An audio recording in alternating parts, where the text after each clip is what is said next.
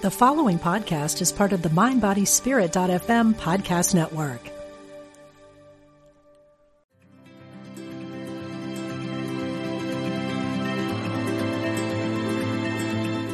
Welcome to Mental Health, Hope and Recovery. I'm Helen Sneed. And I'm Valerie Milburn. We both have fought and overcome severe chronic mental illnesses.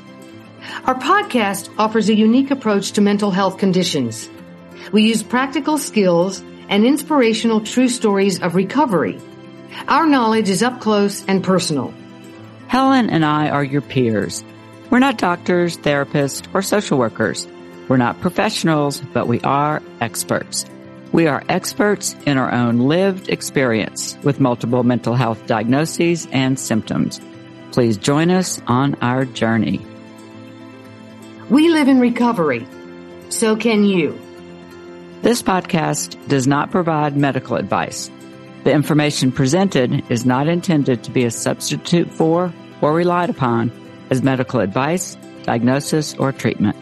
The podcast is for informational purposes only. Always seek the advice of your physician or other qualified health providers with any health-related questions you may have. Welcome to episode 27, Bipolar Disorder, Part 2. Today, Valerie and I are devoting a second episode to bipolar disorder. We found that the complexities and challenges of the disorder merit further examination. In episode 24, we addressed the subject through a remarkable discussion with Dr. Stephen Strakowski, a national leader in bipolar treatment and research. He gave us and our listeners a broad understanding of the illness, and that opened up the subject to more questions and suggestions for additional information. So we're going to follow up with more in-depth investigation into bipolar disorder and its profound, long-reaching impact on individuals and their relationships. Dr. Strakowski said that Americans like to believe that they're in charge of their bodies, minds, and selves. Unfortunately, bipolar disorder can turn this belief upside down. You know, Helen, this episode with Dr. Strakowski was powerful for me. I learned more about the disorder I have lived with for so long, and I gained new insights about my journey. I knew we needed this follow-up episode because many topics were discussed that we wanted to explore further. So let's jump right in. Yes, I'm really glad that we're doing this because like you, I learned so much more about what, one of my greatest enemies of my life. And so we're just going to go into it more today, and I'm so glad. So to begin, we offer some basic background about bipolar disorder and its impact. So here's a definition from the National Institute of Mental Health. Bipolar disorder, sometimes referred to as manic depressive disorder, is a mood disorder. It is characterized by dramatic shifts in mood, energy, and activity levels that affect a person's ability to carry out day-to-day tasks. These shifts in mood and energy level are much more severe than the normal ups and downs that are experienced by most people. There are several types of the disorder, but these are the dominant ones. Bipolar 1. This involves at least one manic episode that may be preceded or followed by hypomanic or major depressive episodes. Hypomania is a milder version of mania that lasts for a shorter period, usually a few days. Mania is a more severe form that lasts for a longer period, a week or more. Manic episodes may also trigger psychosis, and there is a high risk of suicide. Bipolar 2. That means at least one major depressive episode and at least one hypomanic episode, but never a manic episode. So there's a difference. Bipolar 2 has severe depression that can last for longer periods and cause severe impairment. It also has a high risk of suicide. So who is affected by bipolar? 5.7 million adult Americans, about 2.6% of the U.S. population age 18 or older, have it every year. The median age of onset is 25 years old, although the illness can start in early childhood or as late as the 40s and 50s. And unfortunately, the typical delay in correct diagnosis is 6 to 8 years. An equal number of men and women develop bipolar illness, and it is found in all ages, races, ethnic groups, and social classes. So what is the cause? Genetics, environment, and altered brain structure and chemistry can all play a role. Now, here's the big question. Is there a cure? No, there is no cure. And if bipolar goes untreated, it can worsen with time.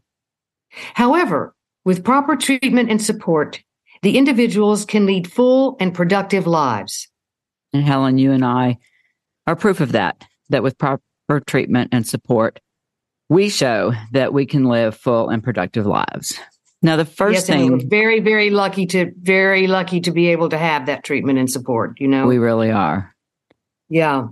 The first thing we want to revisit from our conversation with Dr. Strakowski is something that often leads to both misdiagnosis and misunderstanding of bipolar disorder, and that's the name of this disorder itself.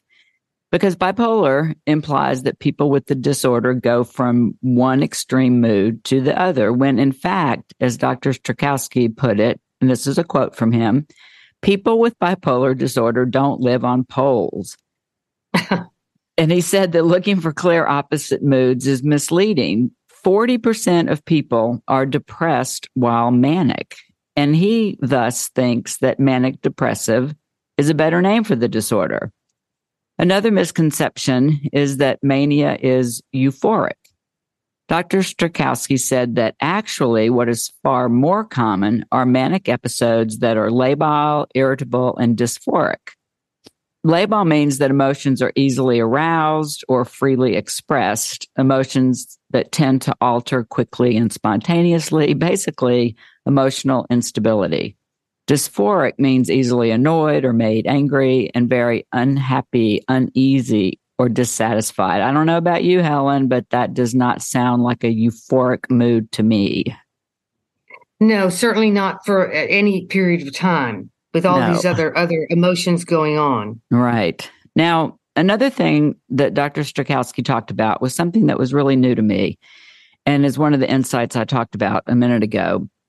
He talked about the fact that mania is not necessarily wild, out of control behavior that is often what is thought of when someone talks about or thinks about a manic episode. He talked about mania as reward-driven, hyper-focused behavior. And, you know, this really made me think about my early experience with bipolar disorder, because looking back on it, I can see that I was suffering from manic episodes years before I was diagnosed with bipolar disorder. I was hyper-focused and in pursuit of reward to the extent of ignoring negatives and consequences, as he discussed. An example for me was that it was my career pursuit, regardless of those negative impacts that it had on my husband, my children, on my alcoholism and addiction, on the periods of depression I suffered, and just on my health in general. I mean, in spite of the fact that I was working full-time, had a 3-year-old and a 5-year-old, when I was 29, I started a business doing what was then called desktop publishing. I even hired a part-time employee. And it was periods of mania that fueled my ability to juggle all of this, and it began a 7-year stretch of 70-hour weeks. Oh my gosh. I was just always looking for the reward of greater success. In pursuit of this, I abandoned that business I started and the job I had at that time for another opportunity. And then I left that job for yet another. I kept ignoring all the negatives and the consequences until I totally crashed. And this is the reward-driven mania, the hyper-focused behavior that I pursued. I mean, it was just reward-driven behavior despite negatives and consequences. Now, others experience this reward pursuit in the form of gambling, sex, food, very extravagant spending, and again, ignoring those negatives and sometimes drastic consequences. Well, I know what you're talking about. negatives and drastic consequences were nothing to me because I was utterly reward driven. That's why I'm so taken with this concept that he's given us, because all of a sudden, all these things about my past fell into place. It could be career, relationships, my appearance, good press coverage, awards, anything. I was just driven to get the most. And of course, nothing was ever enough. Ever, ever, ever. And it was worse, when I was depressed, because then I felt like I hadn't achieved anything or I had lost it all. And so not only did it make the mania worse, it made the depression worse as well. I never thought about some of what you just mentioned, that it was my appearance, it was awards, it was just anything. It was everything. Again, recognition of how wonderful I was, and that was limited.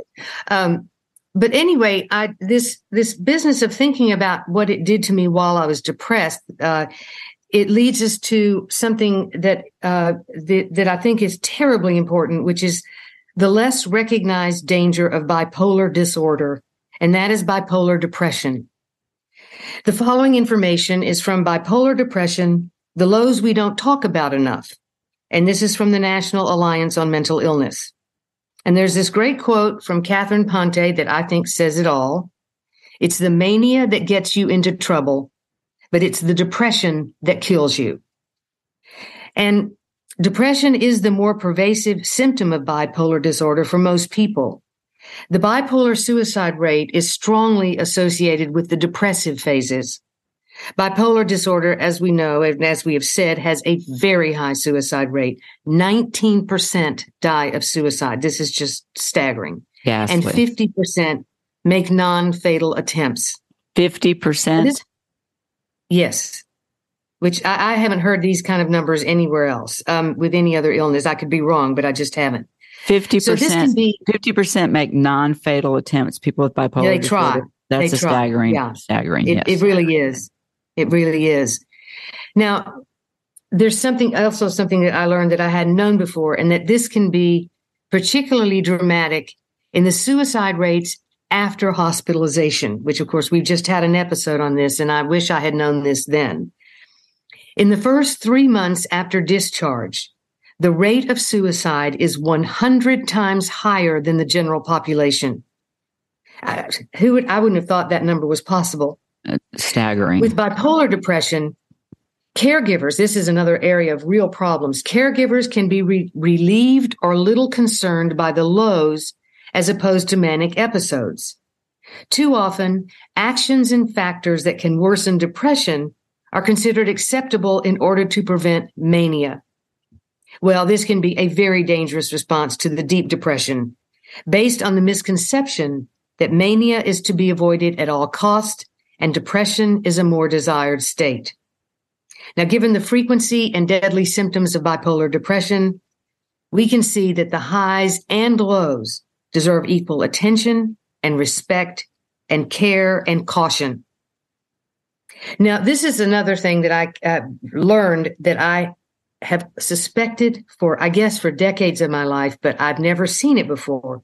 And this is a study from the National Institute of Health, the National Epidemiologic Survey, and they determined, I think this is for the first time, that there was indeed a spectrum of severity of major depressive episodes.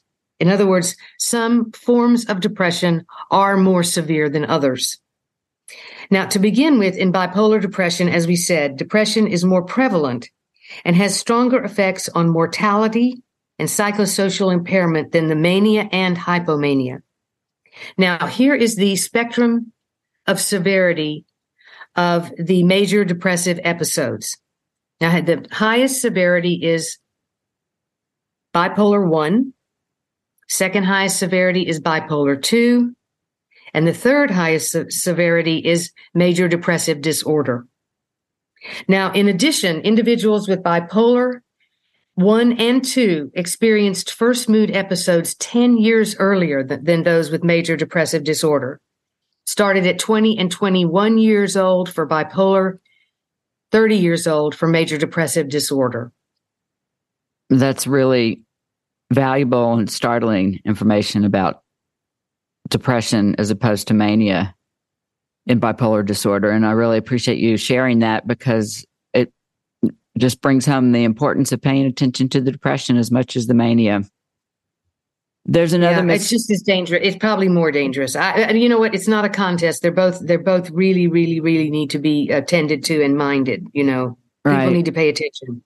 And that brings us right into the co-occurring discussion we wanted to have, because that's something else. When you have a co-occurring, which means happening at the same time, co-occurring disorders, they have to be paid attention to at the same time. And one of the misconceptions also around bipolar disorder is that if you have bipolar disorder, you're immune to other mental illnesses. That's a misconception.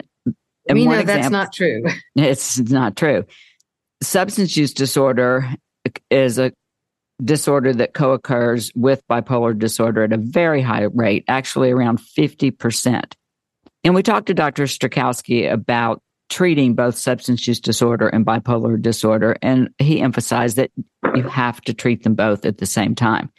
And he talked about tracking both disorders and the importance of doing so. For example, he tracks it to see, does the substance use trigger a manic or depressive episode, or does a manic or depressive episode trigger substance use? And he said that's just so really brilliant, but it seems so simple, but I've never thought of that. Ever. Right. It is. And he said, it's really important to track those because it's something to really pay attention to, as, does one lead to the other and vice versa, because it's just important to know how substance use plays a role in the triggering of one type of episode or another, manic or depressive. And he said, yes, to pay attention to this part in treating bipolar disorder. And he said that he does sometimes focus on sobriety first if it's keeping a patient from being able to participate in his or her own treatment. But he talked about how the two diseases often just run independently of each other, like in other chronic illnesses, and they both have to be treated at the same time. I'll tell you what, it's not easy to juggle more than one. Mm-mm. Now, in terms of the diagnosis or misdiagnosis of bipolar, as we know, it can be exacerbated by the individual having more than one mental illness, which is just what you were talking about, Valerie. This is, this co-occurring illnesses situation. And this is also true for individuals that don't have substance use disorders, but have multiple or one or more other illnesses. And it can cause much confusion about, what symptoms are being caused by what and what treatment choices to make. And regardless, each illness must be recognized and treated for the patient to make a recovery. For example, Dr. Strakowski said that 50% of bipolar patients have a history of trauma that also must be dealt with. That is 50%. Bipolar patients also have to deal with PTSD, these two major difficult illnesses. So it's a lot to think about, and as you and I both know, it's a lot to take on. It is trying to get over more than one. Right, and we both deal with multiple diagnoses and have firsthand experience with that. And like we said, we're both very fortunate to be in recovery with multiple diagnoses. Really. And it took, anyway, I'm determined to keep them all at bay individually and as a collective. They're not going to take me over again. Now, this is, I think, a very good place to look at something that I think I have seen more about when we talk about bipolar than with anything else. And that, of course, is genetics. We devoted, I believe it was episode 16 to genetics, which was just utterly fascinating. But even then, we kept running across bipolar. And when we have investigated genetics in mental health, bipolar disorder is in the forefront of genetic research.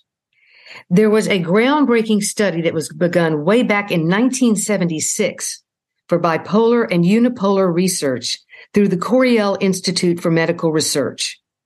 And those scientists found a perfect DEEM.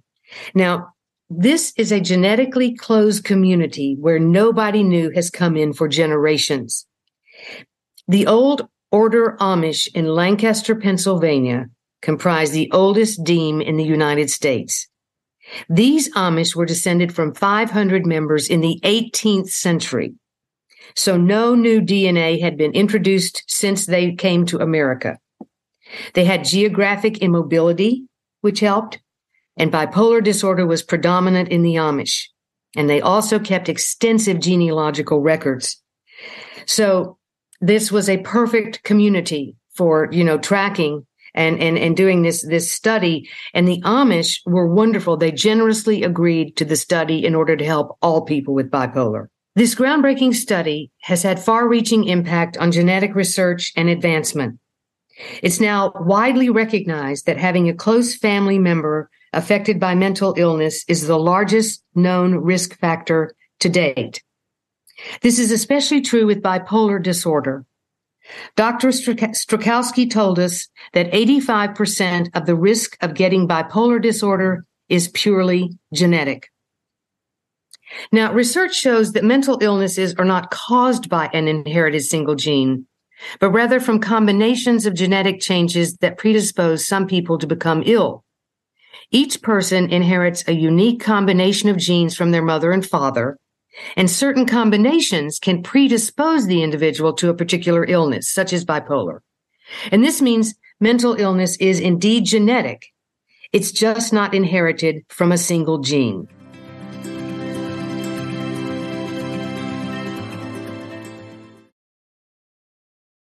The next thing we wanted to talk about is treatment. And Dr. Strakowski talked a lot about the need for a comprehensive treatment program, a team effort. He called it a program, not a prescription.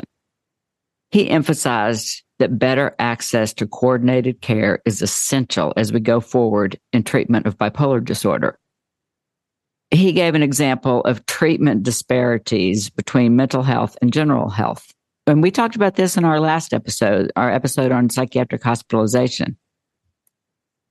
The example Dr. Strakowski gave is that some insurance policies won't let you see your therapist and psychiatrist on the same day.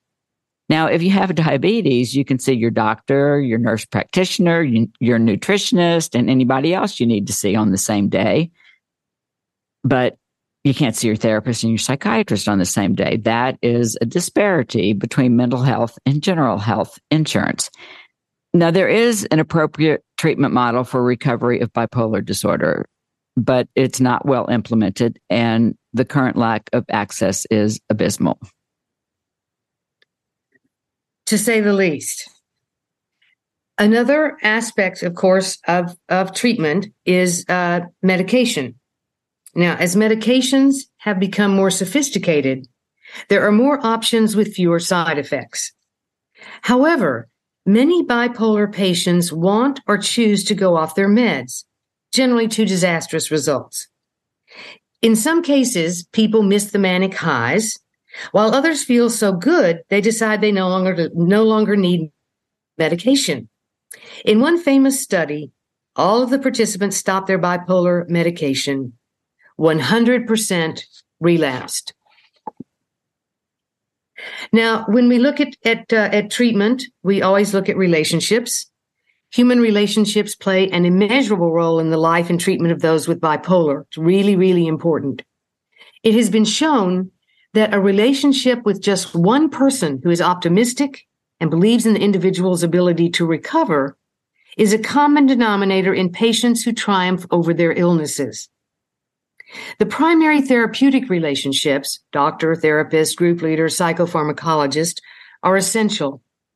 If they're based on trust and mutual respect, they can be the bedrock of the person's recovery journey and the second part of it, which is the ability to maintain recovery.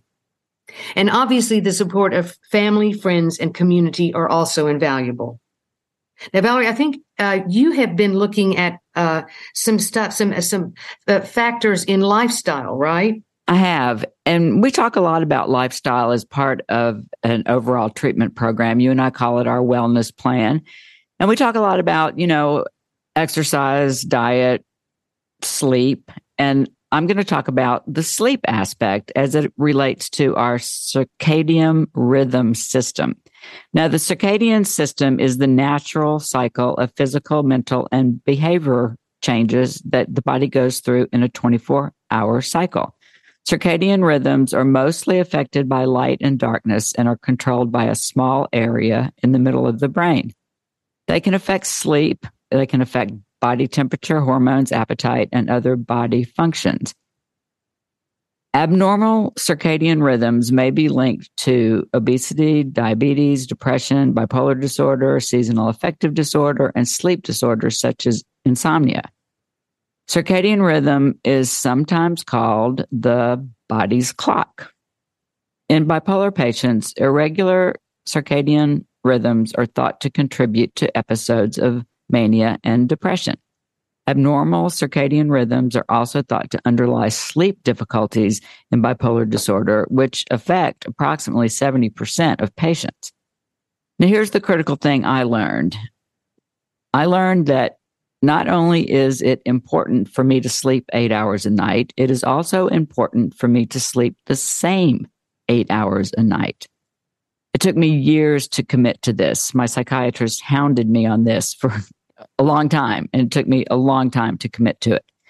But once I did, the effect was profound. Once I slept the same 8 hours a night, I felt much more rested, focused, and calm throughout my day. And one impact was on my daily first thing in the morning meditation. It became deeper and even more centering. And a rather unbelievable thing happened. After going to bed at the same time for a few weeks, I began to wake up every morning 8 hours later without an alarm. I mean, that's just shocking. And I have sustained this discipline probably 90% of the time to this very day. And that is even more shocking. You know, Valerie, I had no idea that it needed to be the same hours, within the same, from what, say 10 to what's 8 hours 6. of that? 10 to 6. Mm-hmm. So that's what it needs to be every night, right? Right. 8 hours, 10 to 6. And those are the 8 I sleep. I'm usually in bed by 9:30, which is, I know, hard to believe, and asleep by 10, and I just wake up on my own at 6, which is crazy because I used to hate mornings. And I would stay up till midnight and then be miserable in the morning because I was so tired. And now, I mean, it's just like, I was going to say like night and day, but my mornings and the way I live my days are so different because I get up in the morning, I have my calm morning, I feel better. And it has really been life-changing once I committed to this same 8 hours in addition to just my previous commitment to 8 hours. And this is did you begin this when you were sort of actively battling bipolar? No, I had been stable. Or was this later in your treatment? No, I had been stable for a while and I eventually committed to the 8 hours a night. And then after years of sleeping 8 hours a night, I finally committed to the same 8 hours a night. This was a long process for me to buy into the importance of the circadian rhythm being regulated. Well, I'm going to sort of start paying attention to mine beginning tonight. Well, it's a good thing to try. So the next thing we wanted to talk about is, as part of staying on our path of recovery, is the importance of families and caregivers. And one of the things Dr. Strakowski talked about, and we've talked about it before, and we talked about it in our not sure which episode. Well, actually, we've talked about it in several episodes, that it's important to reach an agreement with family members and caregivers when things are going well, that your family member, or at least one that you feel really comfortable with, can be involved with treatment when things are not going well. So to reach this agreement in times when things are going well, that family members can be involved with treatment when things are not going well. That was one of the things Dr. Strakowski emphasized as well. Another thing we talked about, that Dr. Strakowski talked about, that a family member, even if locked out of treatment by their loved one, can always reach out to their doctor, even if the doctor cannot respond to the family member. Dr. Strakowski said he always reads what family members send. He also talked about the fact that family therapy is probably undervalued, and he finds it very helpful. He also said that individual therapy for family members can help them manage the stressful life circumstances that surround bipolar disorder. That is great advice. Mm-hmm. For the people, the caregivers also to have to really look into, do they need therapy themselves? Another thing that he stressed several times over was about the importance of education for anyone who's involved with bipolar disorder. And learn everything you can about the illness. That's my advice. It will help individuals understand what they're going through, and it provides validation and a reduction of self-blame if you have bipolar. And it will create understanding and patience in those who love and support them. So education builds stronger patients who can assess their treatment and their providers. The more they know about it, the better they are at understanding, who's helping me and is this really a good choice for me? Now, Valerie, you and I talked, and we decided that our number one recommendation was the classic on bipolar disorder called An Unquiet Mind. Yes. By Kay Redfield Jamison. Mm-hmm. And I think I know that I read it and I felt the earth move because I learned so much from her about what it was like to have it. And also the thing about the National Alliance on Mental Illness and the National Institute of Mental Health and other organizations is that they provide comprehensive and up-to-date information that can be accessed online. And then also, obviously, doctors and therapists can also recommend books and resources. So again, do your homework because yes. it will make a huge, huge difference. Right. I agree. Education is really important. And the more I learned, the more I was able to heal because I understood what was happening. And I continue to learn. That's what this episode is about, that I learned so much. I wanted to investigate the beginnings of the things Dr. Strakowski talked about, the things that got my mind spinning about what more do I want to learn about this. And so it helped me. I continue to learn. As always, we closed our episode with Dr. Strakowski asking him what made him hopeful. And I'm just going to read the quote that he gave us when we asked him. So here's the quote from Dr. Strakowski when we asked him what made him hopeful about the future of the field of research and treatment and about the field of bipolar disorder. And here's his quote. The fact that we can have public conversations with people with the illness is what gives me hope. This podcast would not have happened 30 years ago. We started hearing public officials talk about the importance of mental health. That, to me, is what makes me most hopeful. The research we do is really cool and has the potential to change the landscape in time, but the low-hanging fruit in mental health right now is get more people access to care. Then demand clinicians follow evidence-based care and stop doing goofy stuff. If we can do those two things, and I believe we can revolutionize how the United States cares for people with mental illness, while we continue to understand the brain-based system and find, ultimately, cures for these conditions. End quote. Now, that's really hopeful that he believes that we can ultimately find cures for these conditions. Helen, what makes you hopeful? Well, it's funny. I don't know that I've ever been asked this question in terms of our podcast. I can't remember, but so what makes me hopeful about the future of those with bipolar disorder? Well, to begin with, I myself overcame its phenomenal power. And as I fought with it for many years, treatment and medication and understanding of the illness expanded and matured with strides in the field, and that made a huge difference for me as an individual. There was just more knowledge about it. I learned much more about bipolar and what I was up against. Now, a lot of things helped me. The skills I learned in DBT, dialectical behavior therapy, helped me, especially with that bone deep depression.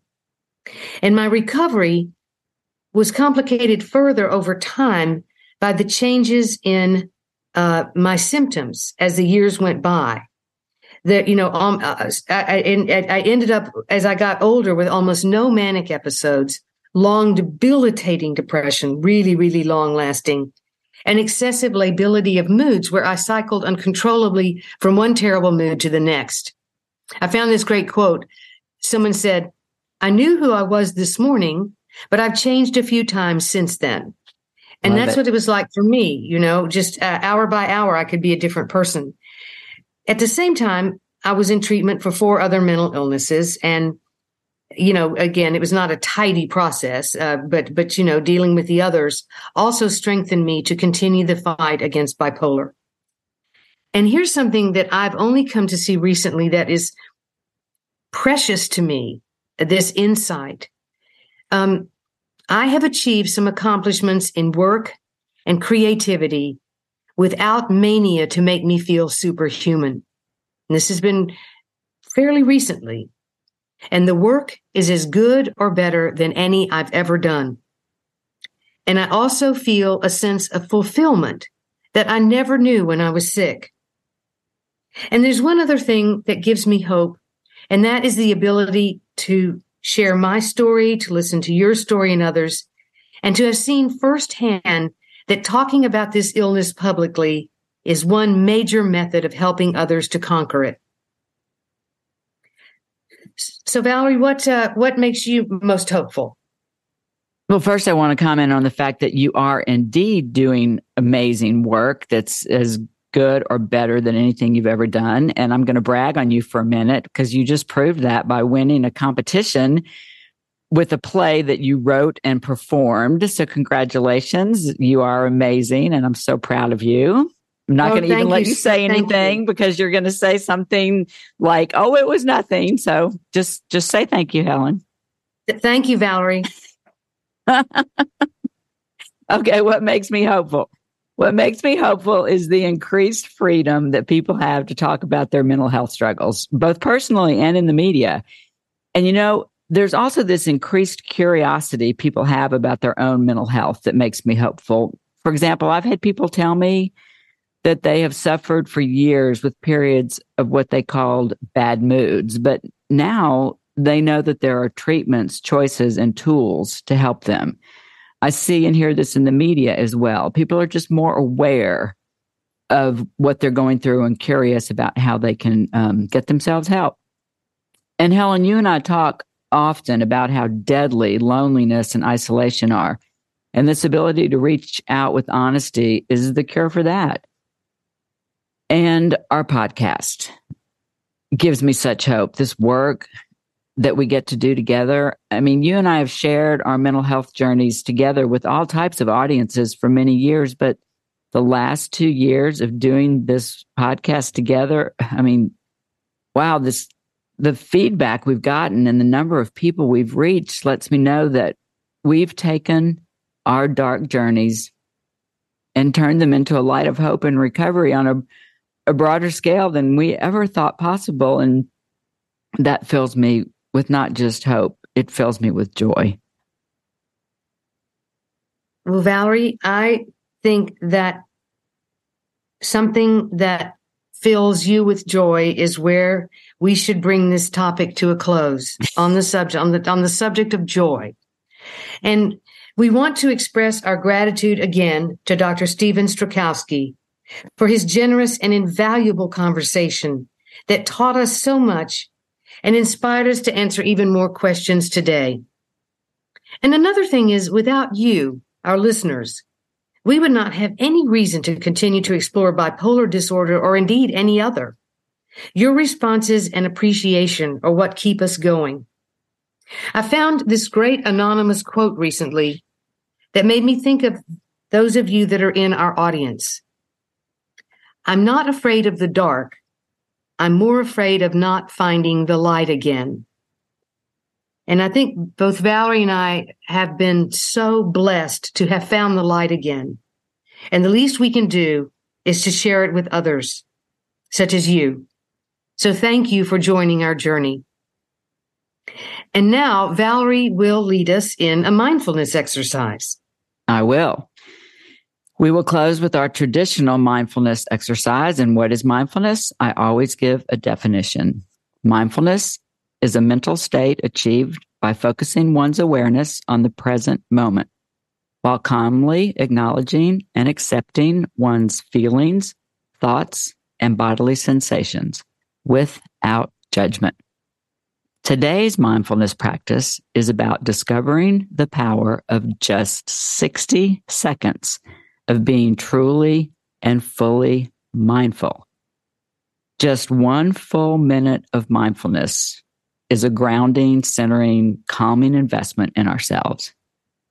We will begin, as always, with our diaphragmatic breathing, deep breathing, but with an added element today. I'm going to share a technique I've been practicing for a few weeks now that I've found even further deepens my breathing, and I invite you to practice it with me. Now, if you're driving or walking, please adapt this mindfulness exercise in such a way that it works in your current surroundings. Let's get mindful. If you can, find a comfortable seated position. Try closing your eyes if it's safe to do so. Inhale through your nose, expanding your stomach as you do. Hold your breath. Take another inhale. Exhale through your mouth, pulling your stomach in. Drop your shoulders. Pull your stomach all the way in. Inhale through your nose, expanding your stomach as you do so. Hold your breath. Take another inhale. Exhale through your mouth, pulling your stomach all the way in. Drop your shoulders. Pull your stomach all the way in. Continue with this deep, regular breathing. Inhale. Exhale. Inhale. Exhale. Bring your awareness fully to this moment. You could think, breathe in, breathe out, breathe in, breathe out, or think right here, right now, right here, right now, or even intently focus on something pleasant in your surroundings. I invite you to do whatever will bring you to full mindfulness. Mindfulness of the next 60 seconds the universe has given us.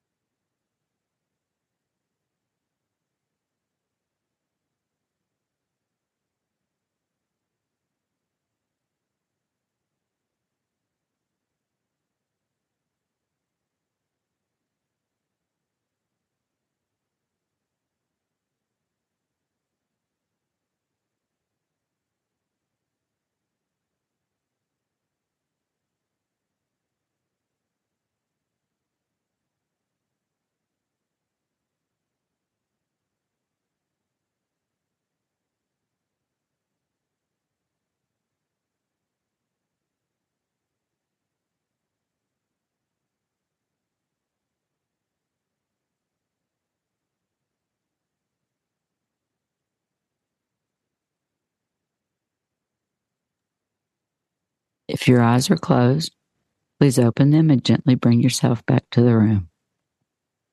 Thank you for exploring the power of 1 minute of mindfulness with me.